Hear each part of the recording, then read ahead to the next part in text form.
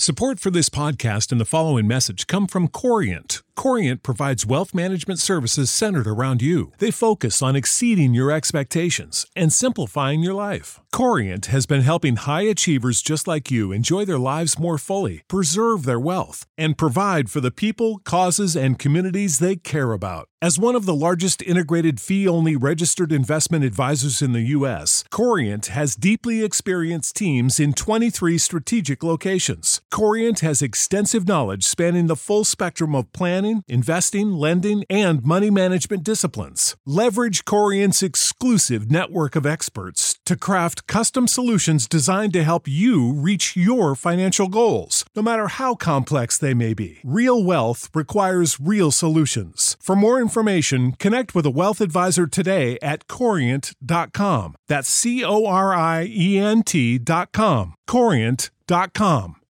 You know how to book flights and hotels. All you're missing is a tool to plan the travel experiences you'll have once you arrive. That's why you need Viator. Book guided tours, activities, excursions, and more in one place to make your trip truly unforgettable. Viator has over 300,000 travel experiences to choose from. Everything from simple tours to extreme adventures and all the niche, interesting stuff in between. So you can plan something that everyone you're traveling with will enjoy. Real traveler reviews give the inside scoop from people who've already been on the experiences you're considering. So you can plan with confidence. Free cancellation helps you plan for the unexpected. And 24/7 customer support means you can travel worry-free. Download the Viator app now and use code Viator10 for 10% off your first booking in the app. Find travel experiences for you. Do more with Viator. Hey folks, this is Jason Lewis, the producer of the From the Shadows podcast. I just want to remind you about our website, FromTheShadowsPodcast.com. We have a Facebook page. We would appreciate it if you like and follow. Also, join our discussion group on Facebook called After the Shadows. We have a Twitter feed. Please follow us on Twitter. It can be found with @podcast_from. Follow us on Instagram @From the Shadows Podcast. We have a YouTube channel. Go to the search bar of YouTube and put From the Shadows Podcast, and please subscribe to that channel. We are also on the Odyssey Radio Network, and we can be found there at odyssey1.com. We're still on the traditional podcatchers that everybody loves to listen to us on. We get a lot of feedback, so please rate the podcast and communicate with whether you're on Spotify, Stitcher, TuneIn, Apple Podcasts, Podbean, or Google Podcasts. We're there, and we appreciate it when you leave comments for us. We also have a Patreon page. It can be found at www.patreon.com/FromTheShadows. You can receive books, stickers, coffee mugs, and special content just for our Patreon subscribers. Check it out for yourself and see what packages that we have to offer.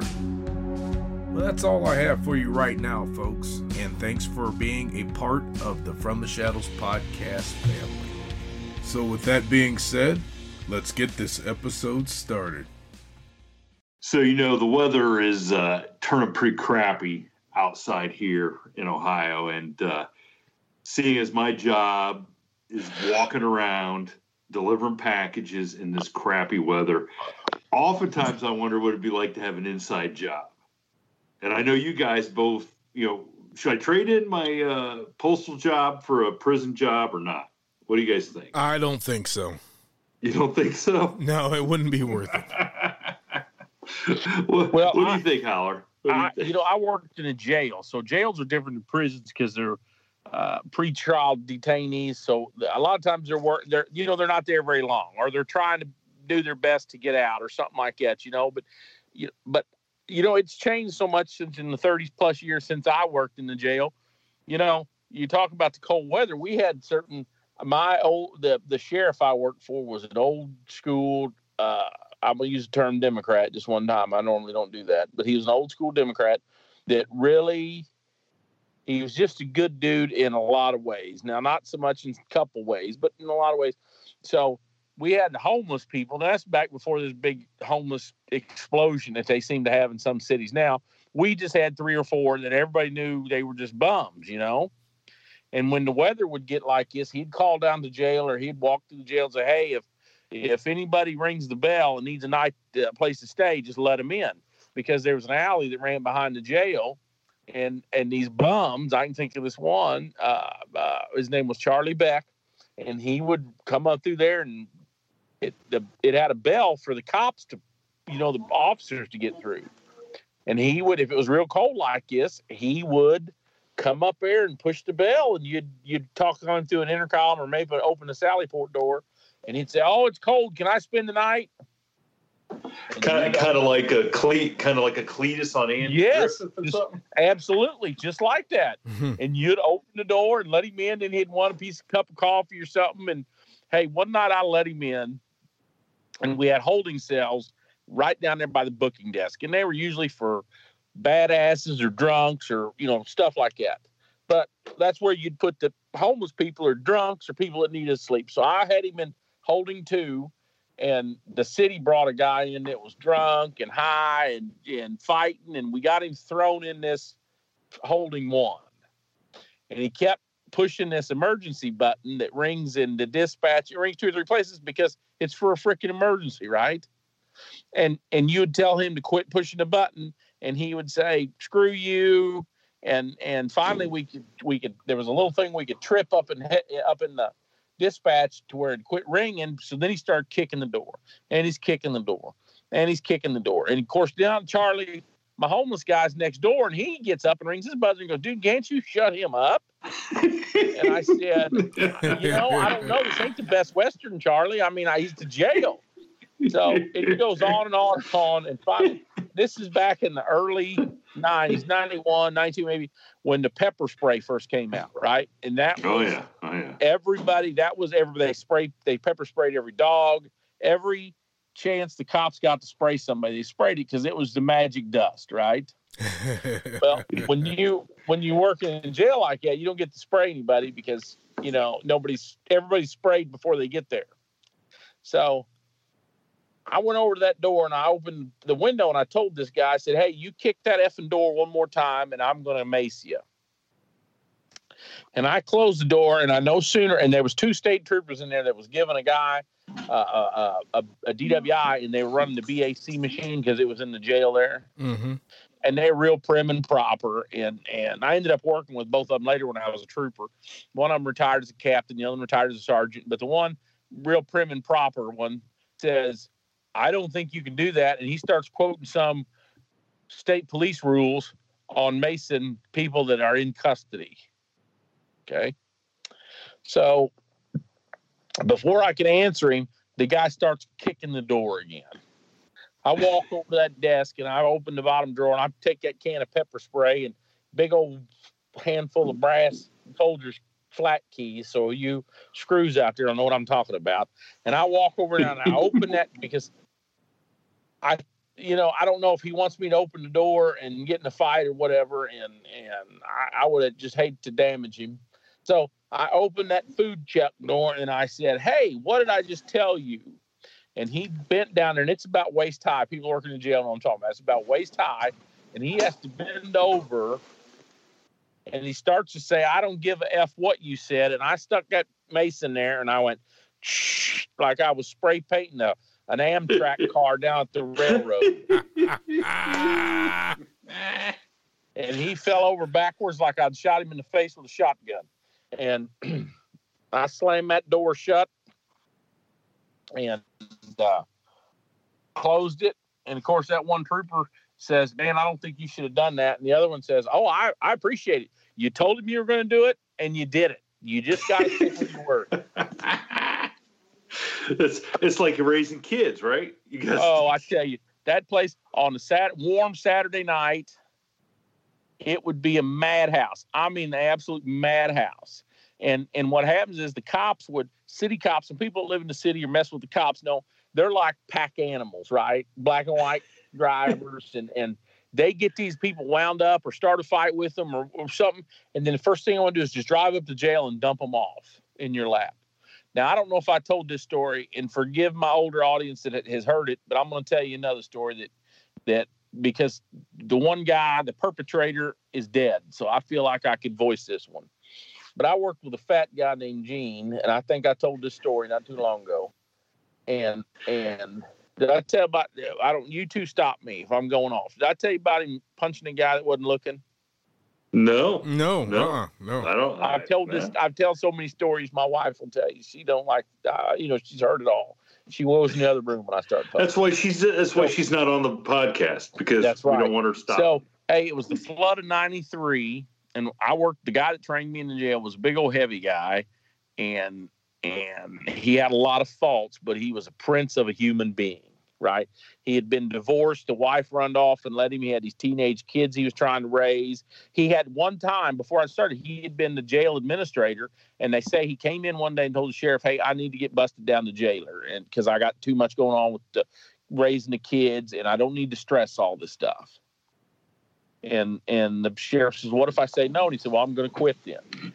So he went from being the jail administrator, everybody's boss, to just being a dude behind a typewriter booking people. But he just knew his stuff. Well, when the flood came, the river broke its banks, and there was loot, and there was all kinds of stuff.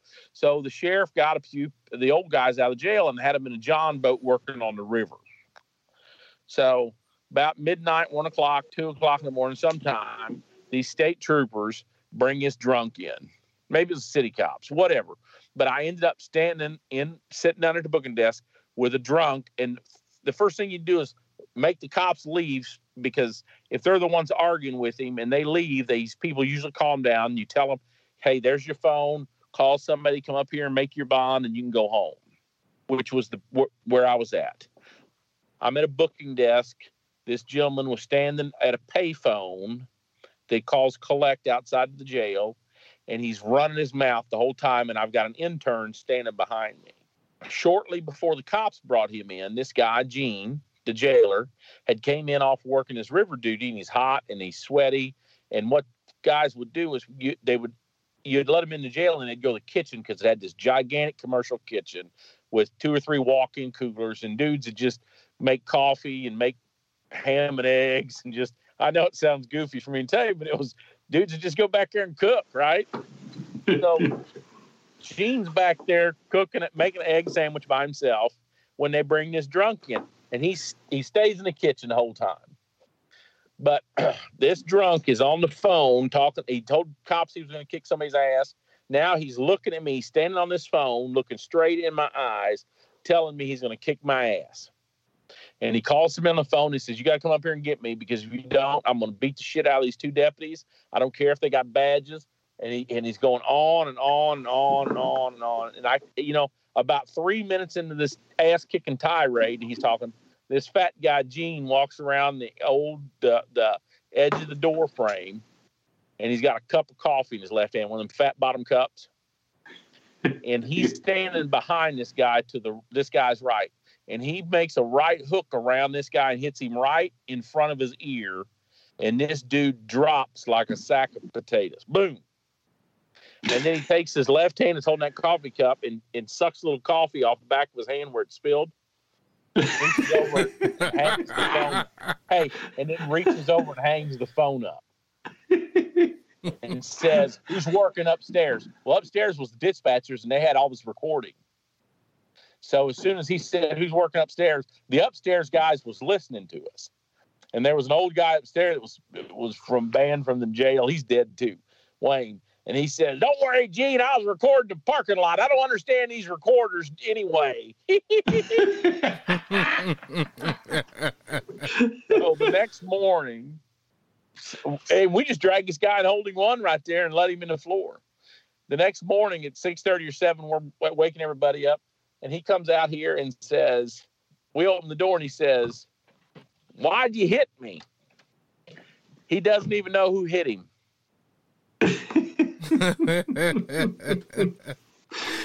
Oh my God. Nowadays you guys would be sued and have lost your job. Yeah. Well, that's the way it was back in the old days. or it just been or they just been the video of the parking lot. Either way. Yeah, whatever. That's what it was. So, you that's just two jails. Huh? You were talking about the pepper spray, and and I'm complaining about the post office. 21 years in, and I have never pepper sprayed a dog. Well, that's why they like you so much. No, they hate me. That's why they like you. They hate me because I'm just going to give every mailman that's listening a tip. Never pepper spray a dog. Always kick them.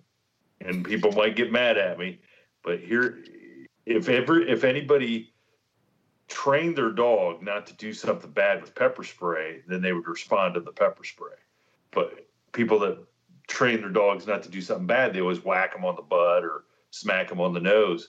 So a dog comes at me, I just smack them on the nose or kick them in the butt, and then they get the picture because that's what their owners do. Right? Yeah. Pepper spray.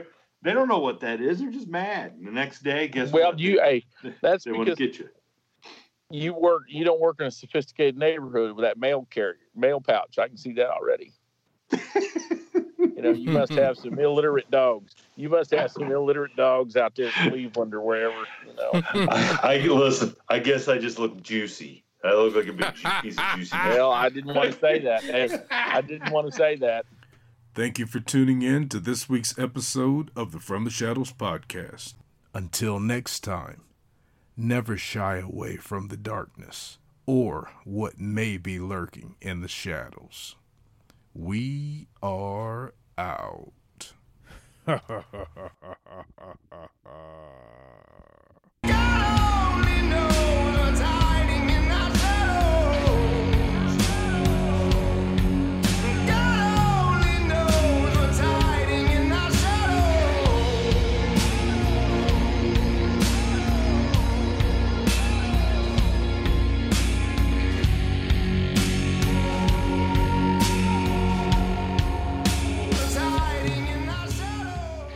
You know how to book flights and hotels. All you're missing is a tool to plan the travel experiences you'll have once you arrive. That's why you need Viator. Book guided tours, excursions, and more in one place. There are over 300,000 travel experiences to choose from, so you can find something for everyone. And Viator offers free cancellation and 24/7 customer support for worry-free travel. Download the Viator app now and use code Viator10 for 10% off your first booking in the app. Find travel experiences for you. Do more with Viator. Support for this podcast and the following message come from Corient. Corient provides wealth management services centered around you. They focus on exceeding your expectations and simplifying your life. Corient has been helping high achievers just like you enjoy their lives more fully, preserve their wealth, and provide for the people, causes, and communities they care about. As one of the largest integrated fee-only registered investment advisors in the U.S., Corient has deeply experienced teams in 23 strategic locations. Corient has extensive knowledge spanning the full spectrum of planning, investing, lending, and money management disciplines. Leverage Corient's exclusive network of experts to craft custom solutions designed to help you reach your financial goals, no matter how complex they may be. Real wealth requires real solutions. For more information, connect with a wealth advisor today at Corient.com. That's Corient.com. Corient.com.